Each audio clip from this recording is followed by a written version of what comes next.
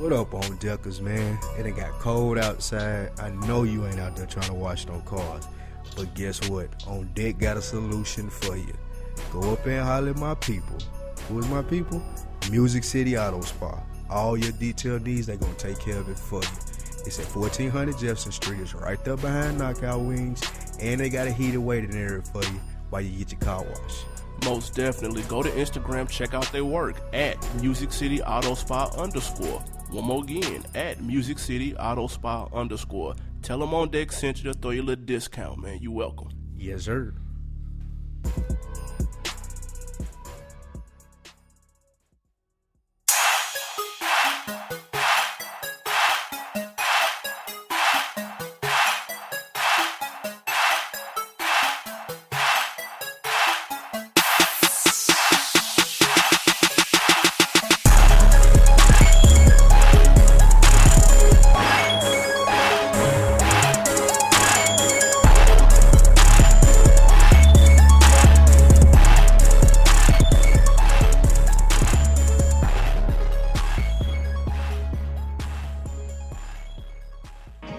Rap star Tupac Shakur is in a hospital recovering from serious gunshot wounds as a New York jury deliberates his fate regarding sexual abuse charges. Police say Shakur was the victim of a robbery, and though the wounds were serious, he has been conscious and able to talk to his mother on the phone. Mark Shear has more.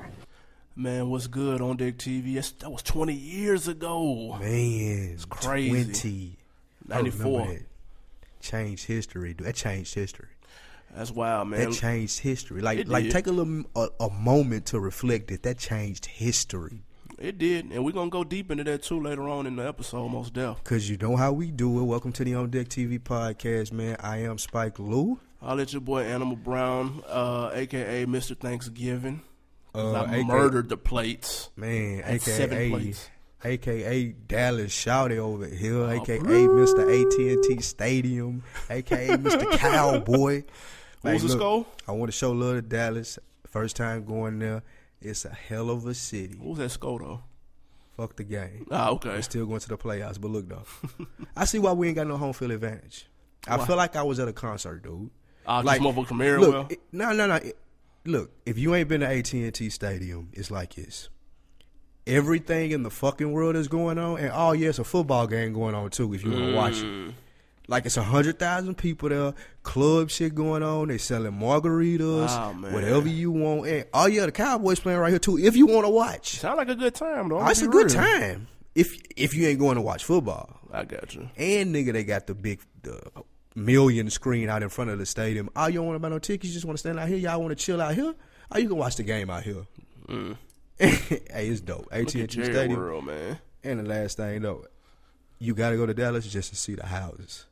The houses in Dallas are like malls, dude. I'm moving to Dallas. I don't believe that. I hooked up with, I had a cool-ass Uber, Indian driver. He was like, my friend, you here? I told him it was my birthday and shit. So he was like, let me show you around, my friend. He tried to get me to go to, like, the Galleria Mall, but I wasn't trying to fuck around with all that shit. Right. So he took me to another mall, like Stone something. This nigga was showing me houses on the way to the mall. Keep in mind, Galleria is supposed to be like the big dog mall. This is the second big dog mall. Yeah. I seen houses the size of malls, dude. Like, on the street. Like, just sitting on the street, like on the freeway. I heard D-Town nice. I can't front. Dallas funky. I love Dallas. I will be back Dallas.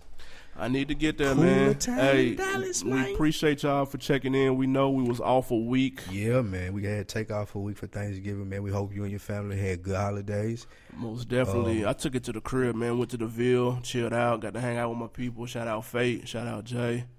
Yes. Had a good time, man. Ate good as hell. Shout out to people. Shout out to everybody with the birthday wishes, too, man. I really appreciate that. I will not lie. Most definitely. Got to turn 21. I finally got to start drinking, man, so I appreciate that, man. Appreciate that love y'all showed 41. For the birthday, man. I really do appreciate that. Hey, man, let's real quick network news. Hold on. Oh, well. We got to get to the network, man. That's what I'm saying. That's what I said. Okay. Network you news. said network news. Okay, go ahead. I'm throwing the hoop. Okay, yeah, network news. On Deck TV Network, man. We ain't the only ones that do this, man. We got a team of people, and they do it very well, just like we do. First of all, FSP, Full Sports Press. Full Sports Press giving you everything how you want it about the sports news. We got my man, Coach Locke. We got my boy, Jay Hove. And we got How Weezy on the boards. Man, How Weezy, the producer, ran a 40. on Instagram. And I ain't seen that shit, man. And that shit is so fucking what How funny, Weezy doing, dude. man? Why y'all doing How Weezy? He said he could run a 4.7. Why? And they didn't How believe him. Weezy? I told you, dude. You sung. What was that he sung? The Usher? Was it the Usher Yeah, shit? you sung the Usher on air. That was it, bro. That was it for the year. You can't run the 40, dude. You can't do 2 of them in a year, bro. We gonna be calling you Monday about the stuff in the contract, man. You got a little fine to pay, man. But you can't do that. You can't humiliate yourself twice a year on deck, man. Hey, that shit was hilarious, man. Nah, shout out check to that How Weezy, man. Good sport, though. They had a good episode, the top duos in basketball ever. It was real dope. Ever. I wanted to know Yeah. right now. They really said. No, they did right now, They too. they said Klay Thompson and Steph. but then they said Bradley Beal and John Wall were next, and that's not right. No. I am not gonna spoil. I heard him say that second. I ain't gonna spoil who was number one because people need to go I'm check talking it about. I out. called in. Oh, okay, And I yeah, asked yeah. him who's the best backcourt right now. Oh, okay. And I heard John Wall and Bradley Beal was number 2, and I do not believe that. Yeah, that ain't nothing. Also, don't forget, check out the Ladies Room podcast every second and fourth Tuesday of the month. Their new episode is up now. Go check that out.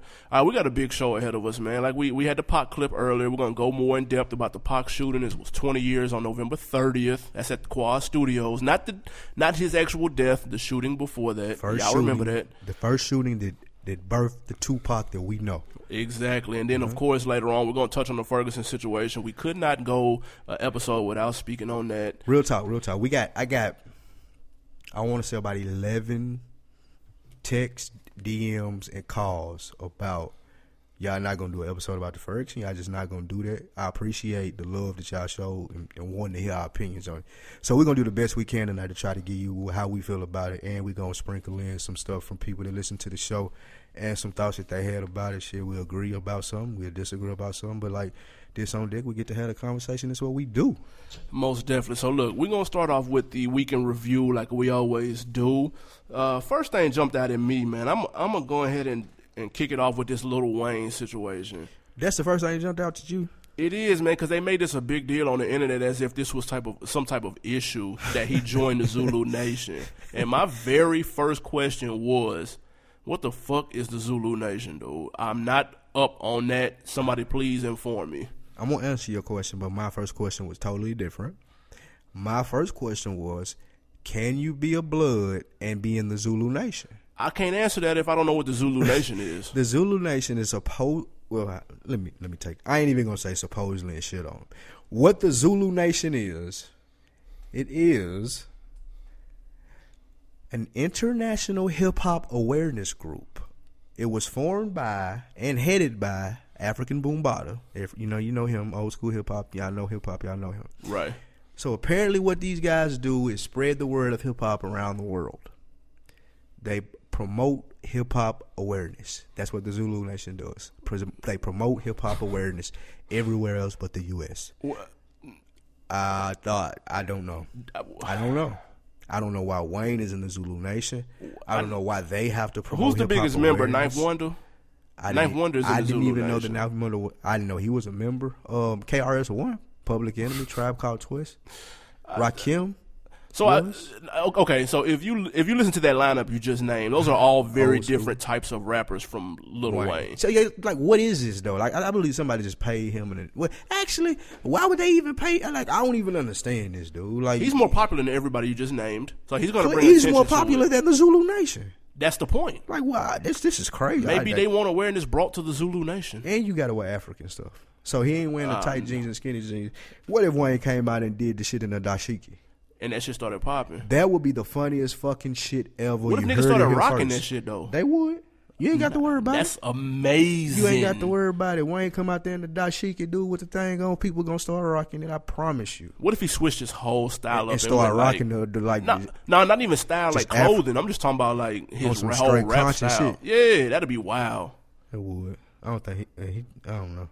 I mean, people be asking for him. Like, we're gonna get him. We're gonna touch on this later. Like, people be wanting these big dog rappers to step up and talk on issues. Right. And we shitting on him for doing it. So yeah, you're right. You see what I'm saying? That's so exactly maybe right. this can lead to something positive. You got to put up then. If you're gonna be a part of the Zulu Nation, I don't want a press release from the Ninth Wonder. I want you coming out saying, "Hey, I'm Wayne. I'm Zulu Nation now. This is my initiative. This is what I'm finna do with it. Y'all read up on it, and I want y'all in it too. If that's what you gonna do." If you want me to rock the dashiki dog, then tell me what we got going on. Don't have Knife One to tell me. Yeah, right, I'm not rocking the dashiki though. We cancel that. We ain't doing or the little hat that go with it. I'm cool off all that.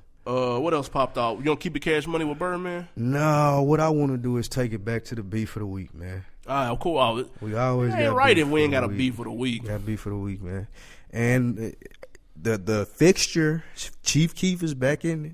Again, Chief Keef makes his way on these episodes, bro. I'm not sure how. I do, because he got like Chief Keef is a phenomenon, dude. That's not true. That's crazy. It's not true. It is. Like you said, he make his way on these episodes.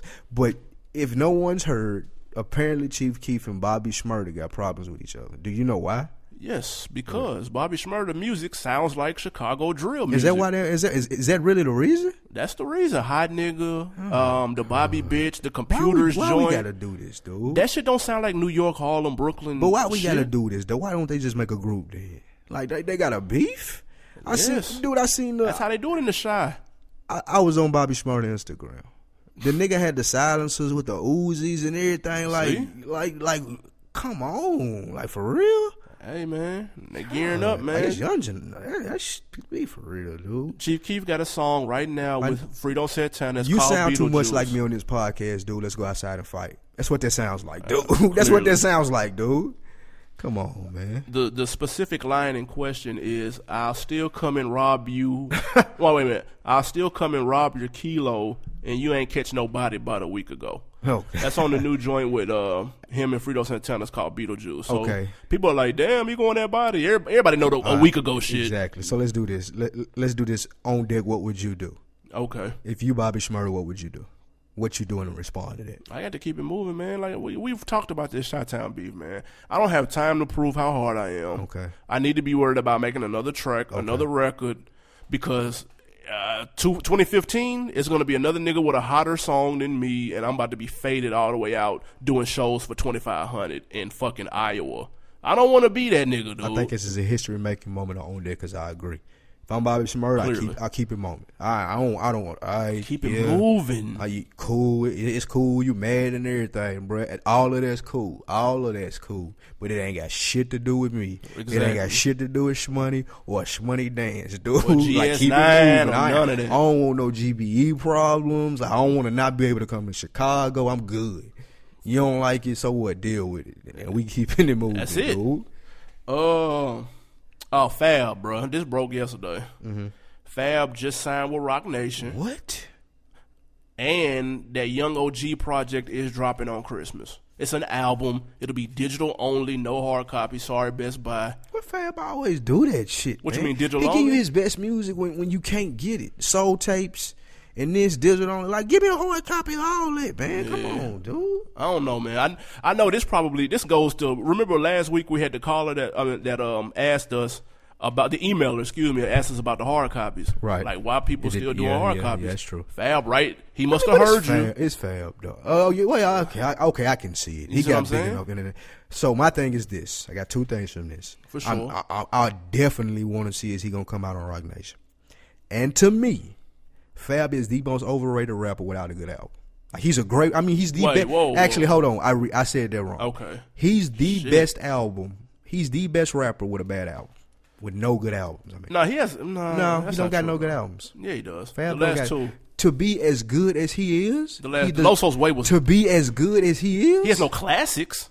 To be as good as he is, Fab ain't got a banging album. No, Loso's. It ain't banging. You're a goddamn lie, dude. Put it in context. Put it in context of one. Give me an album that is equivalent to this banging. No, give me an album that's equivalent to this banging. I don't got that. I say it's 4 mics though. What else 4 mics? Give me another 4 mic album. Probably. I almost said that Pusha T. I almost said that. Yeah, That's 4.5. That's mics. 4.5. Okay, I thought you was going to say. Yeah, it ain't. It's 4.5. It's slightly. My point is, it's slightly Fab under that. Fab don't make good albums, so he with Rock Nation now. My whole point is, can he make a good album on Rock Nation? That's my point. Of course. See, the whole Fab doesn't make good albums don't? thing. No, that was cool when his first like maybe 2 or 3, but the last 2 he did make good albums. Like you can't keep saying that when he made 2 good albums. They ain't good albums though. No, they actually are. When he got away from that all that. I'm gonna listen to both of those albums tomorrow. Because Low Soul's Way. I'm gonna listen to Low Soul's Way and Low Soul. I'm gonna listen straight through tomorrow. I'm gonna listen straight through, and to see if I miss something. But those are not good albums. They're average at best. No, see, the joint. What's the joint he had? Like the Real Talk and Street Dreams and like those were okay. Okay, he had the baby all of his, and all that shit. Yeah, exactly. Those all were of them okay. sound like that to me. From Nothing to Something, Low Soul's Way, those were tough. All like, of them sound like that to me. But he cold though, and I need this new project He too. cold. I ain't gonna lie. Because he is cold. Them mixtapes, goddamn it. Hey, listen, them motherfucking soul tapes. Yep. I don't even want to get started on that. So look though, Pharrell was in the news this week too. What do he do now?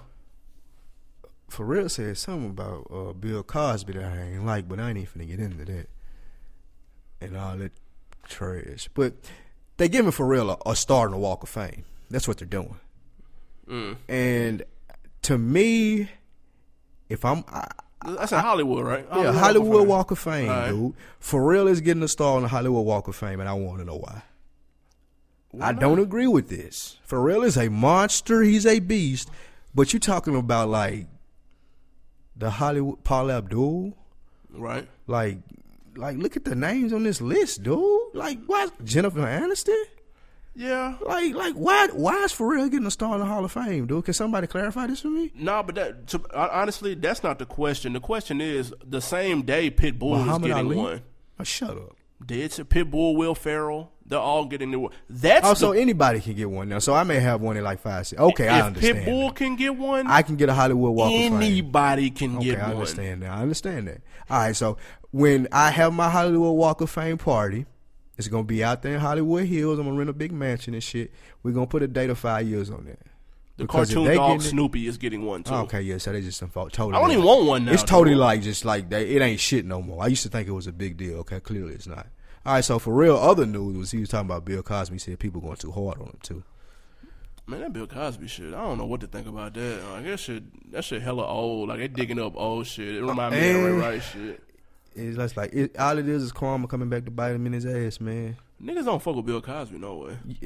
They don't fuck with new Bill Cosby. He made they fuck with old Bill. No. Niggas. Well, yeah, right. You see what I'm saying? The old Bill, the new old Bill Cosby shits on rap and all that. He out of touch. But if niggas he had fuck just with the Cosby Show, Cosby. All of this would have been if he had just stayed irrelevant though. Like just stay out of the way, dude, and be Bill Cosby on TV. Do you know he worth like, $350 million?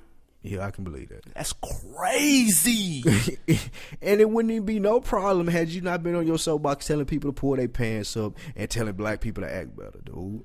Yeah, just be quiet. You raped 14 women, dude, allegedly. Of course. You telling me to pull my pants up like it's a problem. Come on, man. Pull yours up. Keep yours up, Bill Cosby. Right, man. Hey, Rook, somebody else getting an award, man. The Game. I thought this was interesting. He got an award, humanitarian award, by the Associates for Breast and Prostate Cancer, ABC for short. He has a charity thing that he's got going on. It's called the Robin Hood Project.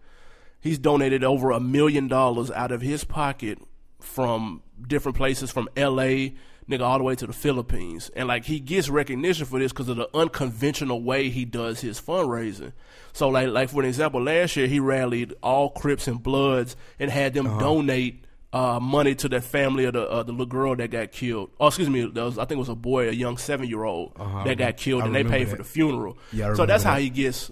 And so he's getting a humanitarian award for his works. Is that how you feel about that? Because I know Game sometimes be kind of. You know what? Good Game rubs me. Good Game rubs me the wrong way a lot, but I understand, and we're gonna get more into that later about how the business of rap and what you got to what you can actually put out there. You know what I'm saying? If you want to be successful. And when I read this, honestly, like you hear about him doing stuff like in the hood, like you hear it very sporadically. but it's consistent as well. You know what I'm saying? You always hear about him doing something. When I read this, it gave me a lot more respect for dude because he made good music. For sure. And I was basing not liking him off of the antics and shit that he would have and say, but that's just part of his job. You know what I'm saying? That's like not liking a motherfucker at McDonald's because the fries cold. Right. You know what I'm saying? You got to do what you got to do. You know what I mean? So I fuck with Game based off the strength of that and knowing more about that. It need to be more people in hip-hop like that.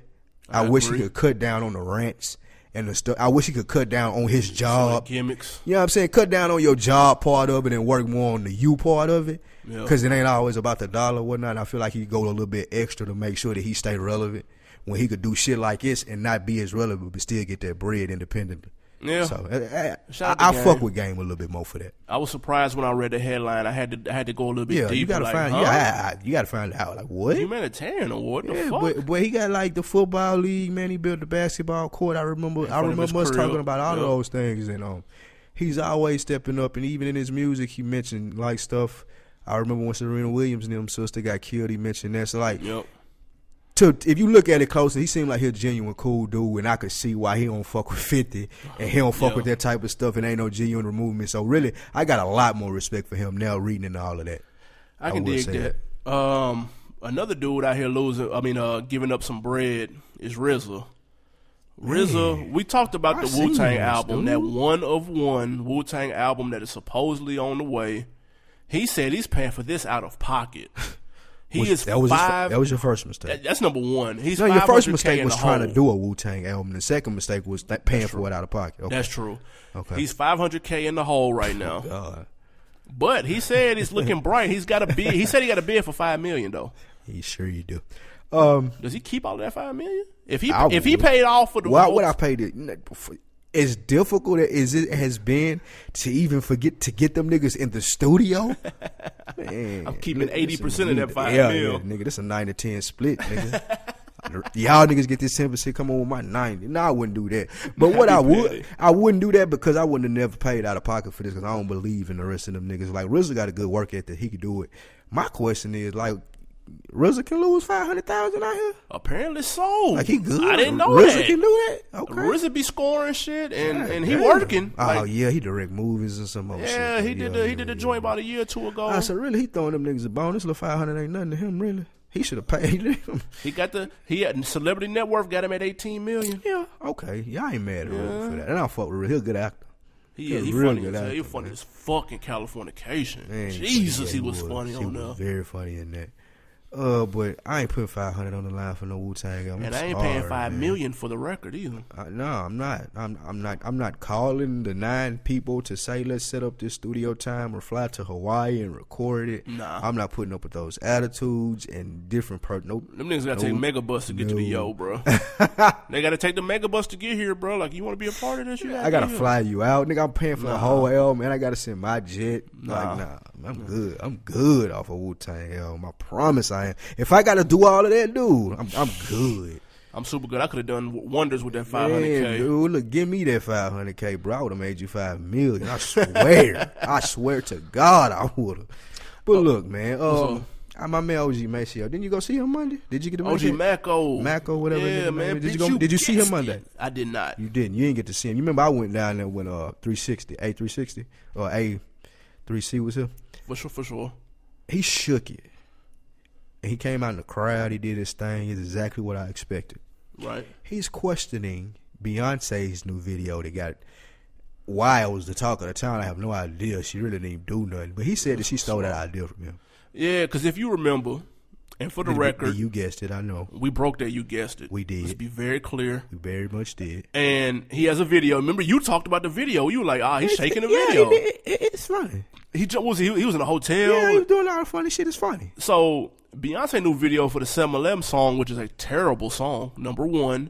Number two, she's jumping around and it's got that, but it's in her crib, though, which is probably the size of a hotel. If you what you get out of saying something about this? If you getting attention, come on, man, relax, bro. Give me another song. Give me another song and more funny vines, and play off the fact that Beyonce may have jacked it in the song or the funny vine.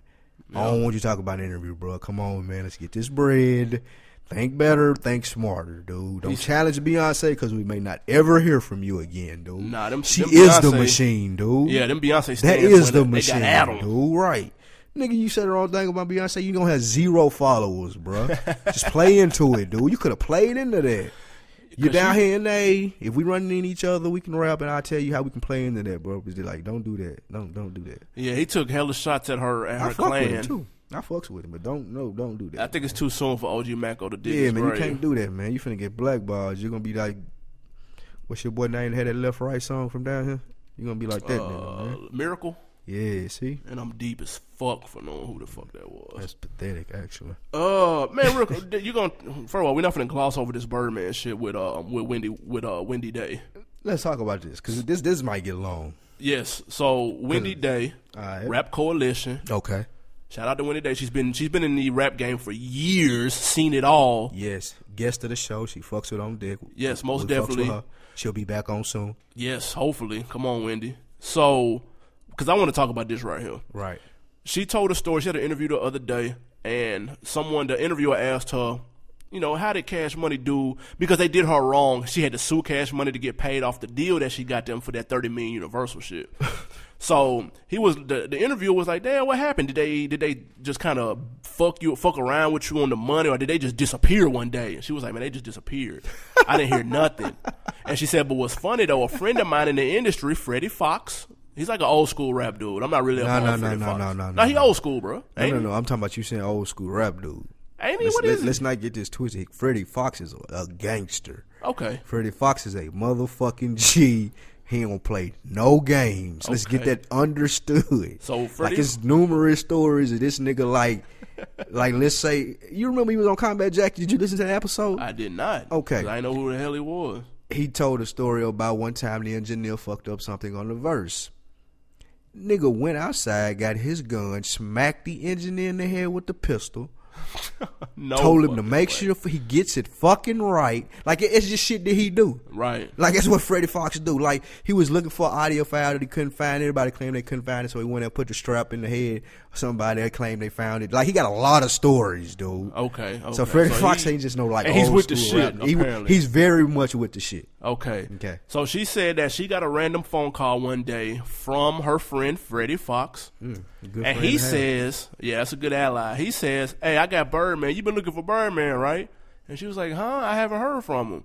He was like, well, I got him right here. I got the pistol to his head. He got some things he want to tell you. So he hands Birdman the phone, and he says that this guy has a pistol to me. I'm on my knees, and I'm apologizing for how we did you with the deal.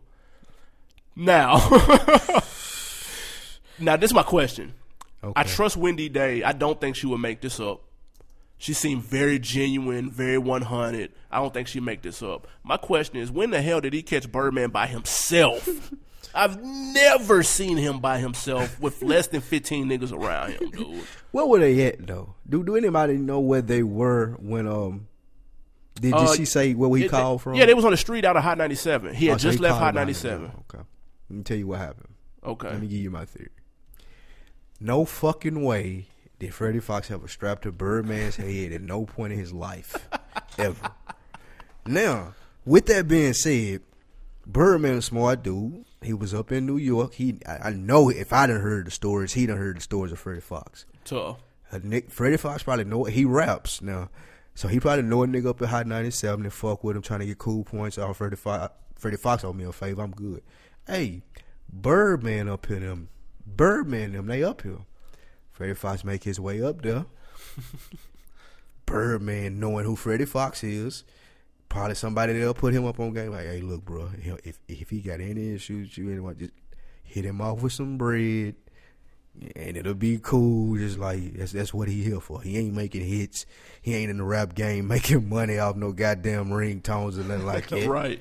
Birdman walk around with $100,000 in his goddamn pocket, dude. Easy. So if Freddie Fox say, man, he going in and probably got the goddamn batter in his back talking to Birdman about, oh, you doing my girl wrong, whoop-de-woo this, whoop-de-woo that, man. Birdman probably hit him off with a nice little sack, nice little bag. Hey, man, calm down, go get you a steak. Go get you some nice wine, man. I know you probably ain't had something like that in years, nigga. I'm finna give you a bag that might change your life slickly. And then he left out. Did he call Wendy Day? And he told her, he said, all right, I'll do it. But he'll tell Wendy Day that you'll fuck with her. Just do that for me. Boom, so that's how you think it went down? It went like he paid him. He paid Freddie Fox. Freddie Fox said, like, Birdman don't care if it's a rumor out there about him with somebody putting a strap to his head. He don't care? He don't care about that, but he would care if if the rumor was out that he paid him and leave him alone. He don't care. Like, just like we sitting here talking about, like, he don't care. Like, nobody believes that, dude. Bird ain't no... Dude, I don't know. You said Freddie Fox was a beast. He a beast. Though, He ain't that much of a beast. Birdman got an army with him, dude. Like you said, at all times. That's true. So all Freddie Fox had to do was put him to the side. They had a gentleman conversation. Birdman realized what he had to lose, paid him, had to pay it all by saying, hey, yeah, you got the strap to my head right here. Like, man, get the fuck out of here. And she also added that on the phone, he said, look, you want your money, you're going to have to sue me. Sue me. He said, when I have to pay you, you'll get paid. That was his exact words. And Wendy Day went on to say that they don't pay anyone at Cash Money. She said they don't pay contractors to do work. They don't pay the engineers. They don't pay anybody. They don't pay anybody for doing work. You have to take them to court to get your money. Right. That's pitiful. Man, that's crazy. And that goes for the T-shirt manufacturer. She said the Fruit of Islam security they didn't pay. Like, Birdman don't be paying nobody. That ain't his fault, though, man. He need to get a better accountant, man, because he ain't It ain't his fault. He not sitting there crunching the fucking numbers, dude. Hire somebody that's going to pay the bills, dude. Nigga, you got to be over this shit. What are you talking about? You got to hire somebody to be over there. Get you a good accountant that tells you, hey, you're spending too much money here. Hey, this bill needs to be paid. Hey, you owe these people millions of dollars. You're telling me Birdman ain't got no accountant? He got a bad one is what I'm telling you. That's what I'm saying. Get you a better accountant. I got you. That makes sense. Shit. Man, real quick, too. I saw Chris Rock. He got a new movie out, man, that Top 5. It's supposed to come out this month, I believe. Good, which I'm surprised. Yeah, it looks solid. Chris Rock funny, though. Like, what are you talking about? I Think I Love My Wife. That shit was funny. Let's not be too overzealous with the Chris Rock funny. Chris Rock funny. Like, he not the funniest nigga ever, but he's funny. He's okay. He above okay, bro. Nah, he's above okay. Cat Williams funny than him. This nigga said Cat Williams is funnier than Chris Rock. Cat Williams got one special. Kevin Hart is funnier than Chris Rock. Kevin Hart has two specials. I'm just saying they're funnier than him, though. Mike Epps is funnier than Chris. All these people are funnier than Chris Rock. Chris Rock just a bigger name. It's a reason he's a bigger name. Because he catered to white people. No, because he catered to white people. That's why. They don't. Man, during promo for his movie, though, he said that Kanye album, My Beautiful Dark Twisted Fantasy album, was the best album in the last 30 years. See? Agree or disagree? He caters to white people and crazy motherfuckers that like Kanye West. Those are people that going to come sell you out and make you the number one comedian. Only reason he said that is because he's featured on the album. And he's like, he been saying a lot of crazy shit like this. He got a lot of noise about the monologue he did on Saturday Night Live. I ain't get to watch it, but they said he shook it. Like I watched it. This shit was hella funny. He went in on who he go in on? I'm trying to think. He was going in on people. It was like a lot of talk about this shit. I ain't even watch it. That shit was funny though, man. Saturday Night Live actually done got slick funny lately. I've never seen an episode of Saturday Night Live. Yeah, it's actually not that bad now. But I don't know. But like this ain't even Kanye's best album. So to say it's the best rap album in the last 30 years is ridiculous. It's ridiculous. It's banging like a motherfucker. It shows why he's not the funniest comedian ever. Hell no, but he killing whoever you said. Not a lot of people he's not killing. Scrunchy, or who did you say? No. You was naming Comic View motherfuckers that was funny to him. That was Bruce is funnier than him. Oh my God. And Earthquake. Now Earthquake ain't that funny though. But what's the other nigga name though? Lavelle, the nigga ain't got no neck, the fat nigga. he funnier than Chris Rock. He funny. God, he funny. You just overrated all of them motherfuckers. All of them funny. Chris Rock though. Real quick before we get to this song break. What we gonna do about? We gonna run these Killer Mike comments later. Yeah, because I want to talk about them during the Ferguson joint because he said some real shit. All right. So we got to give a status update on where the Migo chain is. We've been talking about this for about 2 weeks now. Of course, you know they got the chain snatched in D.C. It's been a little bit of talking going back and forth. Some cats out of D.C. put a video out, like, rocking the 2 chains, too, though. Oh, my God. It was 3 cats from D.C. from the Leg crew or the Leg gang or the Leg family, whatever. And them niggas was rocking the chains. And yo boy, Quavo of the Migos, 1/3 of the Migos, put a song out. He put a song out clarifying about this shit and what happened. Quavo let him know what happened. Okay. Quavo let him know. Let him know, Quavo. Okay, let's hear this. So I want to hear this. The song is called The Truth. Okay. He's got clips of a phone conversation with the Leg Crew member. Oh, God. Telling him that, hey, This is Fat too Trail much. got your shit. This is too much, man. No, this is we need to know what's going on, man. Like I need to hear from Quavo what happened. Right. So we're gonna touch on this. This is gonna lead us into an email that we got related to such topics. Okay. So check out this Quavo. It's called The Truth. Little boy, don't play with me. Little boy, don't play with me. Little boy, never been a gangster. Little boy, don't play with me. Small. Little boy, don't play with me. Wipe that little baby. Little boy, don't play with me. Small ball. Fuck, nigga. Do you know who I am? Little boy, don't play with me. Head honcho. You thinking that you can come up off of me? Don't you dare play with me. Peon. You thinking that you can come up off of me? Little boy, don't you play with me. No. Don't play with me. Nah. Woo. Little boy, don't play with me. Don't play with me. Don't you dare. Little boy, don't play with me. Little boy, Quavo. Can't handle the pressure, cause the world know that you got that QC pendant. Pressure. Look at him scared in the interview. Got him shaking out his britches. I'ma tell him how it went down. Nigga jumped off the stage, started walking through the crowd. Went down. I'm the last one walking through the door, so they took the opportunity to hit the lick now. Damn. One nigga tried to go snatch it. Hit him with the Hennessy, broke the glass. Another nigga grabbed my chain, then he ran to the level. Type of real street nigga, leaving partner by himself. My chain gone, it's all good though. You just made me re-up on pot of gold. But don't think this shit is all good though. You might as well hide in a spider hole. Potato on the snub nose. Call my niggas Migo Idaho. You fucking with the wrong rappers, man. Whoa. We know your address and we got your name. Yeah, all this for a QC chain. Like your mama say, boy, you in hot water. Put them on the menu, put them on the plate, cause Quavo wanna make an order. Little boy, don't play with me. Little boy, don't play with me. Little boy, never been a gangster. Little boy, don't play Alright, man. Little boy, So don't play with me. clearly, why Quavo had to address that in that night, I'm not sure of, but it does. I'm glad he did though. This the On Deck TV network, man. This the On Deck TV podcast. We cover everything hip hop, so we gotta talk about this. You glad he did? Yeah, I'm glad he did, because that's how you address situations like that. Okay, but we have an email. You know, we launched a new email campaign. Give them the address. Oh, it is askondeck@gmail.com. askondeck@gmail.com. So we doing a new thing. Y'all please send the emails to askondeck@gmail.com. Here's what we have. On deck, why do we praise beef and ignorance until there's a casualty from it? Then we blame the system and someone tries to do preventative, and then when someone tries to do preventative maintenance on the front end, we ignore it. Why does it happen like this? Okay. This is from Joe in Dayton, Ohio. Okay. Joe at AOL in Dayton, Ohio. I'm gonna tell you, and I understand exactly what he meant. Tell me what you think he meant. Because, like this record right here, for an example. Okay, y'all took my chain, cool. Nigga, you know what I'm saying? Straps, I got this, I got that. We beef, and we talked about it earlier with Chief Keef and your boy and Bobby Shmurda. It's all cool when it's on record until somebody get knocked off.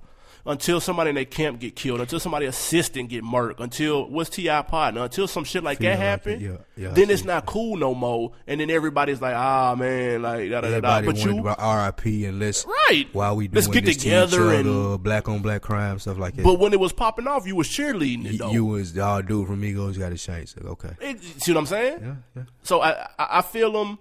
And then they try to reconcile it afterward, like, man, we got to get together, man. This shit getting too serious. So I think it's very relevant, and we're talking about the Pac shooting and how all that took place for that question in this song, because they need to people gassing that shit up, bro. Like, and when it end ugly, like, you don't want to take responsibility for the role that you played in gassing that shit, and you should. I agree, and I think to do with that, like what you said, for gassing it and why we promote it so much is because we have so much access to each other now. Like, nigga, I do something to you, you do something to me, or we got a beef with another podcast, so we run into each other. No, the shit gonna be online if we popular enough within 24 hours because somebody got their phone. Yep. Somebody think it's gonna be on WorldStar. You know what I'm saying? So it promote people to do shit that they think is gonna make them famous, that they think is gonna, like you said, get them Instagram likes. Right. But the shit real life though, you just took some from another man that he paid what, 10, 15? Whatever. We whatever. Assuming it's real, you know, he paid $10,000, $15,000 for this. and you snatched it, not to sell it, but to show the Instagram, I took a nigga from Migos chain. Right. In our society, like, as rappers, like, to be the tough guy, to be the dude that can't nobody fuck with, I think it kind of played out, and the younger generation hasn't realized that yet. Yeah. Like the Migos and the Fat Trails and the Chief Keefs, because in the environments that they came up in, like, I don't think it's as bad as they portray it to be in their music. Because even in the more mainstream music and stuff like that, it's not as violent as it used to be. Like NWA used to be a smash hip-hop group. Now you got Kendrick and people waiting on J. Cole album. So the violence ain't popular no more as a whole. Right. But what it is popular amongst us. Like the people that ain't on TV, we want to see that shit because you go to work every day and that's your entertainment. Yeah, right. Hip-hop. It's entertainment. You know what I mean? That's your entertainment knowing, he was just here a year ago and like me, and now he getting his chain snatched and now they got beef and it got 1,000 likes. Man, fuck that. That shit's stupid. Yeah, and it's a whole series of Instagram screenshots and DMs and like that's what it's all about. Like this ain't on CNN. And to me, I feel like more so, of course they in the wrong for taking his chain, but more so the Migos, like they on the up and coming. Like I dog them on here, like jokingly sometimes. I done listen to a little bit more of their music. They not bad. They talented dudes. They can make good music and they can be better. You know what I mean? They have a career in this. But like when you indulge in shit like this with niggas that ain't got nothing to lose, like the Foot Gang, who is these niggas? The Feedy Gang, Leg. Like the leg, like what? Right. I ain't got nothing to say to y'all niggas, man. You can have the chain, bro. You can post it on Instagram and everything. And I'm going to go make my Instagram video of me buying another one. And saying, and I'm going to say how sad it is that niggas got to steal out here. Right. I ain't going to say you can't take this chain. I'm going to let you know you hurting my nigga. And if you need something, come holler at me. That would have made him feel real small. Then he would have disappeared, dude. Yeah. Y'all need chain money? You want me to buy you a chain? See what he would have reacted then. Don't tell the nigga it's all cool and where I gotta come. Let that nigga know, like, I can help you, brother. Man, that would have hurt his feelings. Nah, that would have killed his pride. Man, right that would hurt his feelings. You need a chain? I got money to buy you 2 or 3. Your homeboy need one too. Your mom straight? You got a house yet? Because we selling records over here as Migos, dog. Yeah. You know what I mean? That's how I would have played him. We gotta be smarter than that. Like the violence, like it's falling out, and you see that with Mike Brown. What we finna get into. Most deaf, but first thing first, touch on this. Let's give a quick recap of the Pac shooting and how that affected the rap game and Pac today if he was still here. Yes, let's do this. So tell me, what exactly, give me some specifics on the Pac shooting in Quad Studios. This week, 1994. It was November 30th, actually. November the 30th. Tupac was headed to record in Quad City Studios, and this is the infamous shooting where he got shot 5 times. It started the East-West Coast War.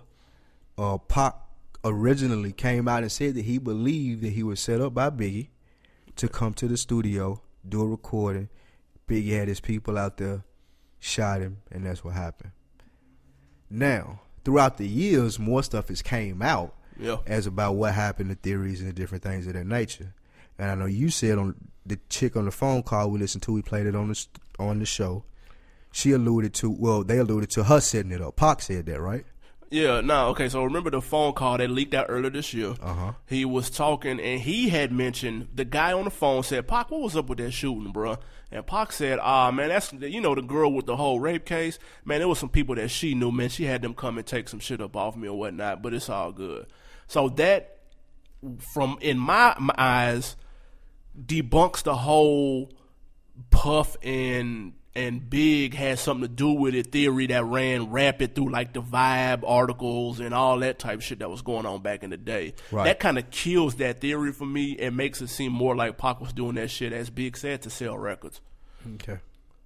But, I mean, because he asked, why rob me and you didn't take my Rolex? Like, they took a couple of pieces, like a chain and something else, but they left his Rolex, which I think was the most expensive thing on him. He said, this was a robbery, then why you didn't take that then? Exactly, it was a setup. They tried to kill me. Like, when they came in and told everybody to get on the ground, Pac was the only one that didn't get on the ground. He was like, man, fuck y'all, and that's when they started shooting him. Right. So it's like, dude, if you get on the ground, hypothetically speaking, you get on the ground, you throw your ice on the ground and be like, man, y'all got that. Them niggas pick that shit up and run off. You never get shot. Maybe he's still here today. You never know. Yeah, that's true. Now, another theory has came out that Jimmy Henchman had something to do with it.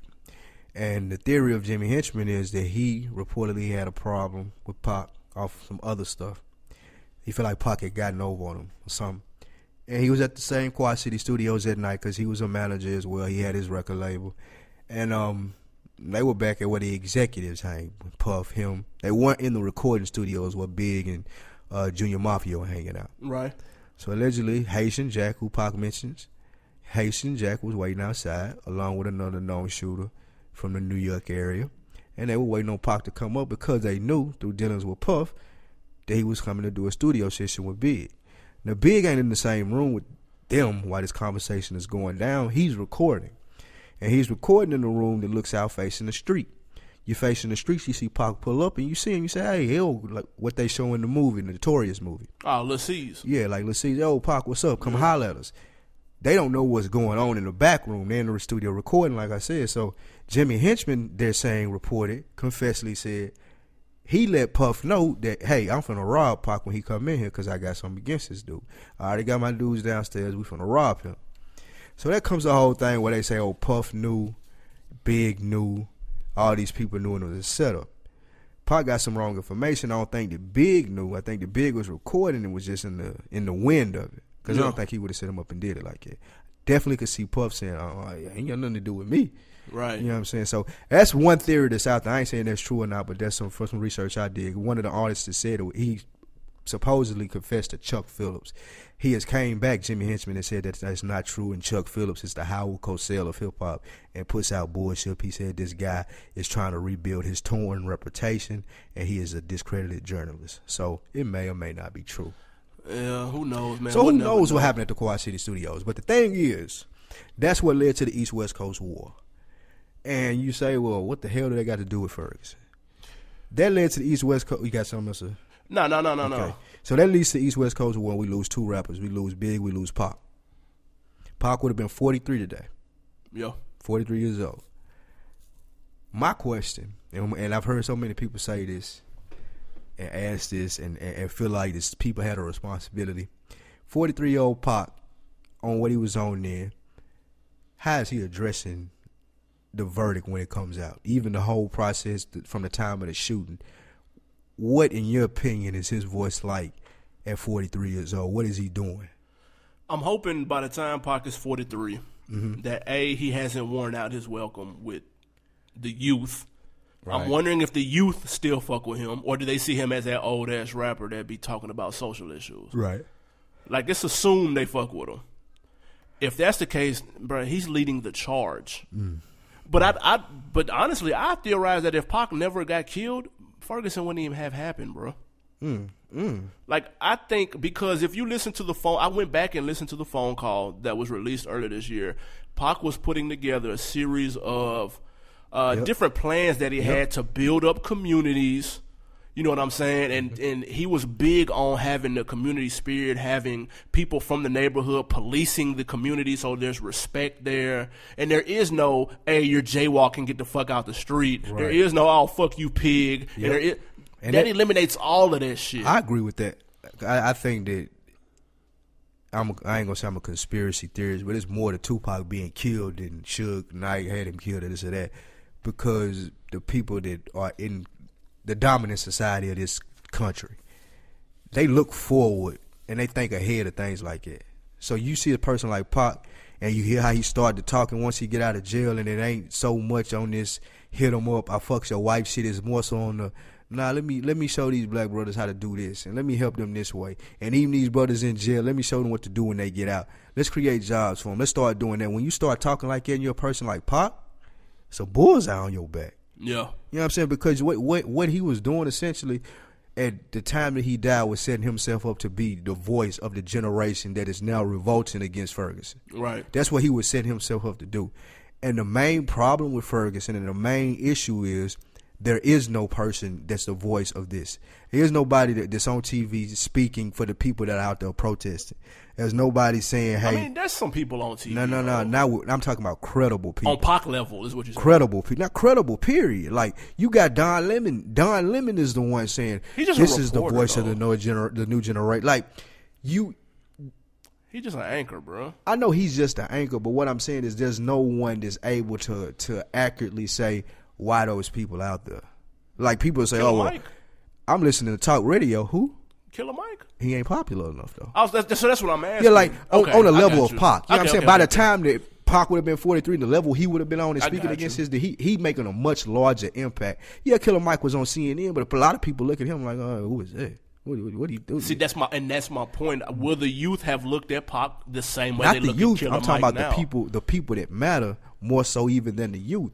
The youth know who Killer Mike is, but I'm talking about the people who wonder why it's white people out there protesting when they don't have problems with police, when they ain't go through what Mike Brown went through, but yet and still they out there laying in the middle of the street. I heard a white guy on talk radio say, what are these privileged white kids in Oregon doing protesting? He don't understand that it ain't a race thing. It's become more of a generational thing. It's not a race thing. Right. And I think that's so we might as well go ahead and get into the Ferguson topic. Like, I think that's one of the things people are overlooking. Let's do it. It's not – I can have a whole conversation about Ferguson and not mention one thing about race. Well, let's say – real talk. You That's can. a media – It's bigger than race, though. It's larger than a white cop shooting a black kid. The race element of it is, though, the price of a black life, I would say, the worth, what a black man, especially, life is worth. I mean, yeah, you can say that. And I say that to say that the racial portion of it is this. The reason that you can kill Mike Brown in the middle of the street and people get away with it because we've seen those images throughout the years. You still see pictures of black people hanging from trees and lynchings when they refer to those time periods. You still see pictures of black people getting sprayed, black people getting attacked with the dogs. You still see those pictures. Those images are still even when they do the Black in America, they do those things.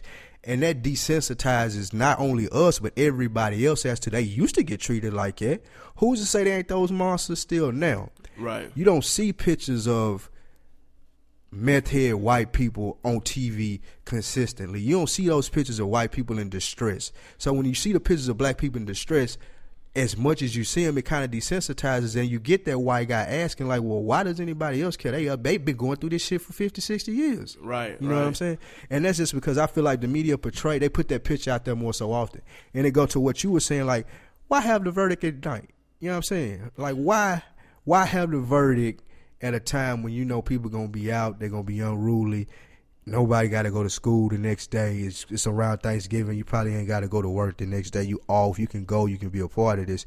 Not only to hear the verdict, but if something happened, you want to turn up with everybody around them because why? You seen on TV them playing the 94 riots, them playing the riots that happened in Detroit. They were playing no thing even leading up to the verdict to say, hey, this has happened before. Remember, y'all have the ability to do this. Right. You know what I'm saying? So they put that shit out there. And that leads us to a voice memo that we got from a listener in regards to that and the looting aspect of it. Let's check out what they had to say, and we're going to comment on that too.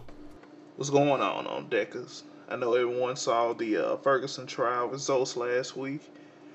I would hope you felt some type of way about it, considering we heard about the results at night.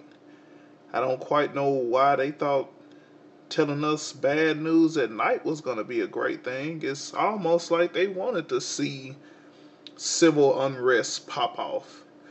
It's like they wanted to see people get hit with tear gas and, just see looting and robbing. I saw so many pictures on Twitter where people were running out of liquor stores and beauty shops and shoe stores, and it was just like, wow, man, those people are angry. They took their frustrations out on their own neighborhood, and CNN and everyone else televised it just so we could see. But that shit crazy. I don't quite know where we're going, really, as a society. I just don't know.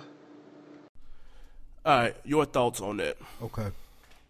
That go to exactly what I was saying when I said the images that you see or what you see on CNN, what you see on Fox News and the stuff that you see, unless you open your eyes and do your own research, and most people, like dominant society, white people that ain't got no reason to go look for this stuff anywhere else, what they see, like he said, is them tearing up their own communities. What he see, like they said, is it's always been like, why are they doing this to their own community, to their own stuff? They're destroying their own neighborhoods. So what that does is instill something in the heads of the white people that are out there the Darren Wilsons, that these people are monsters anyway. I've been seeing this shit my whole life. Yep. So if I'm in a confrontation with them, it's life or death. It's not fighting it out. It's not talking it out, because I seen how they were and I seen how we used to treat them, and that's implanted in their head. So they already seen that. So when it's a confrontation, it's time to go down.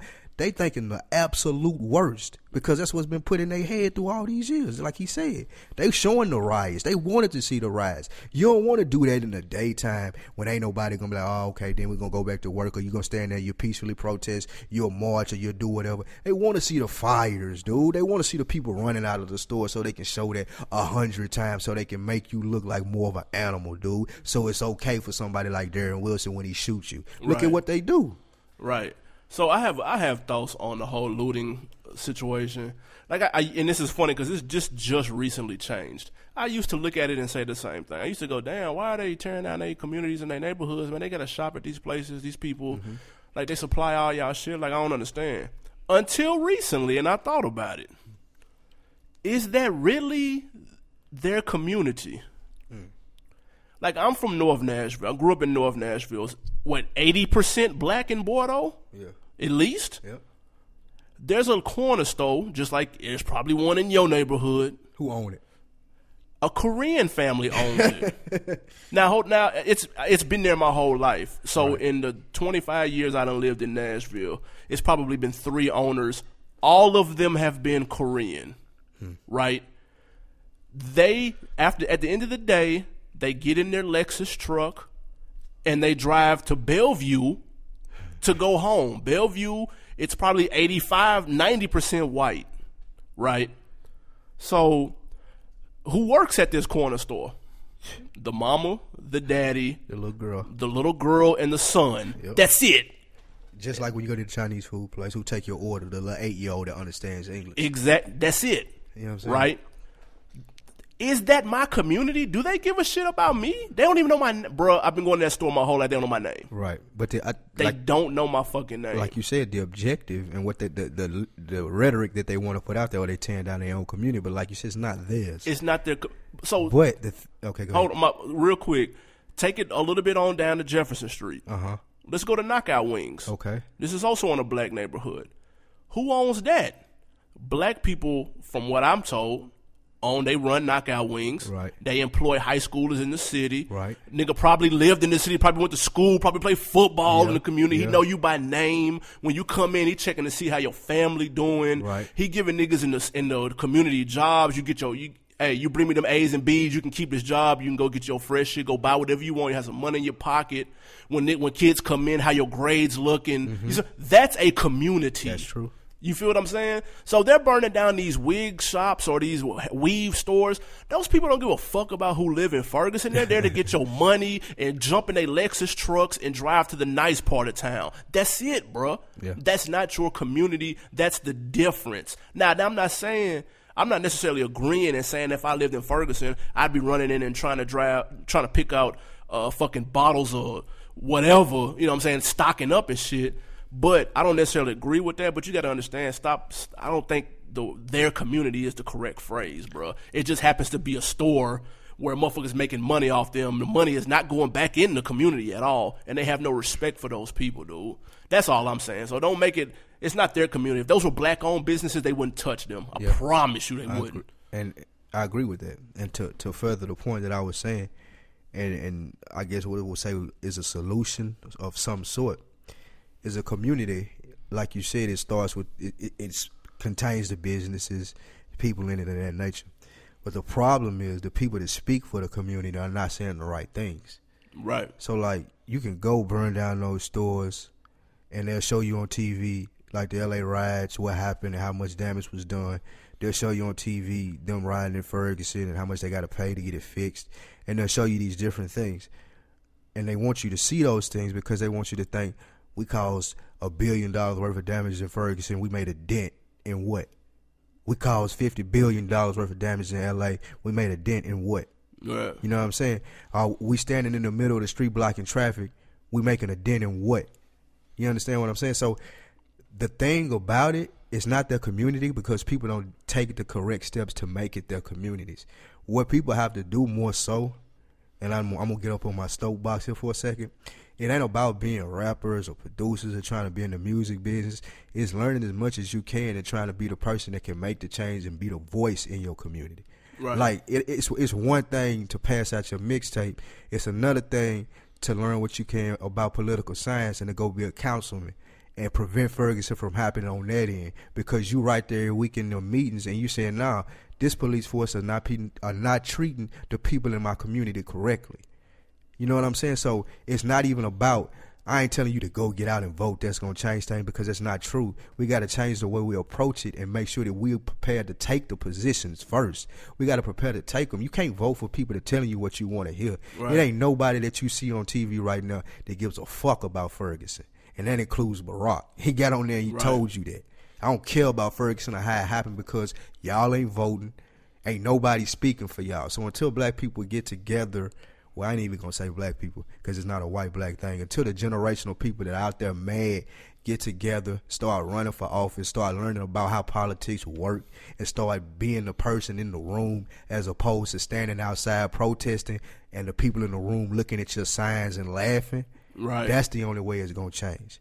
We got to understand, and we got to start taking the position, and that's how it changed. But like I said, they want you to see the damage and say, oh, they caused a big deal here, and that shit go on for maybe 3 months, and then everything back to normal. Elections come back up. You got these two white guys that you never heard of. One of them telling you, yeah, we're going to do everything that we said we've been doing. The other one telling the other people that don't like you, yeah, we're going to fuck them over like we always been doing. So you make your decision. I'm going to take the lesser of two evils and go with the dude who lied to me, telling me he going to help me. I mean, but how it go. And we have another voice memo that I feel like is appropriate for this, because you're speaking as if there's some type of hope, right, that there could be a difference made, right. And we got a very interesting voicemail from Mr. Reagan. James Reagan, what's up? Shout out James Reagan. True on Decker. He been a fan, man. I reached out to him. We interact on Twitter. I consider me cool. I reached out to him. I want to know what he thought about it, and he sent me a voice memo. Well, he sent us a voice memo, so let's see what he had to say. Check it out. When you have a white cop or a white person kill a black person, and it seems like it should be an open and shut case by the rules that the system sets up, they feel like the same justice should be had if it was a reverse role. Well, when in actuality, if the system wasn't built for you as a black man or being you as a minority to succeed, then you can't win in a situation where the cards are stacked against you. And this is just another situation of that. As much as we think that we've advanced in our lifetime because we have people to look up to or people that have attained success, it's kind of like our old adage that an old man told me one time. He was like, the oppressor doesn't keep people oppressed by breaking their will. Is by giving them hope. You give them small tokens and small trinkets to look at as hope that one day I'll be able to sit at the table with you and break bread with you, but that ain't the case. And this is just a situation of showing that, you got a little hope. We give you a little hope, but at the end of the day, when it comes down to it, this is what we look at you as far as this is how much your life matters to us. All right, so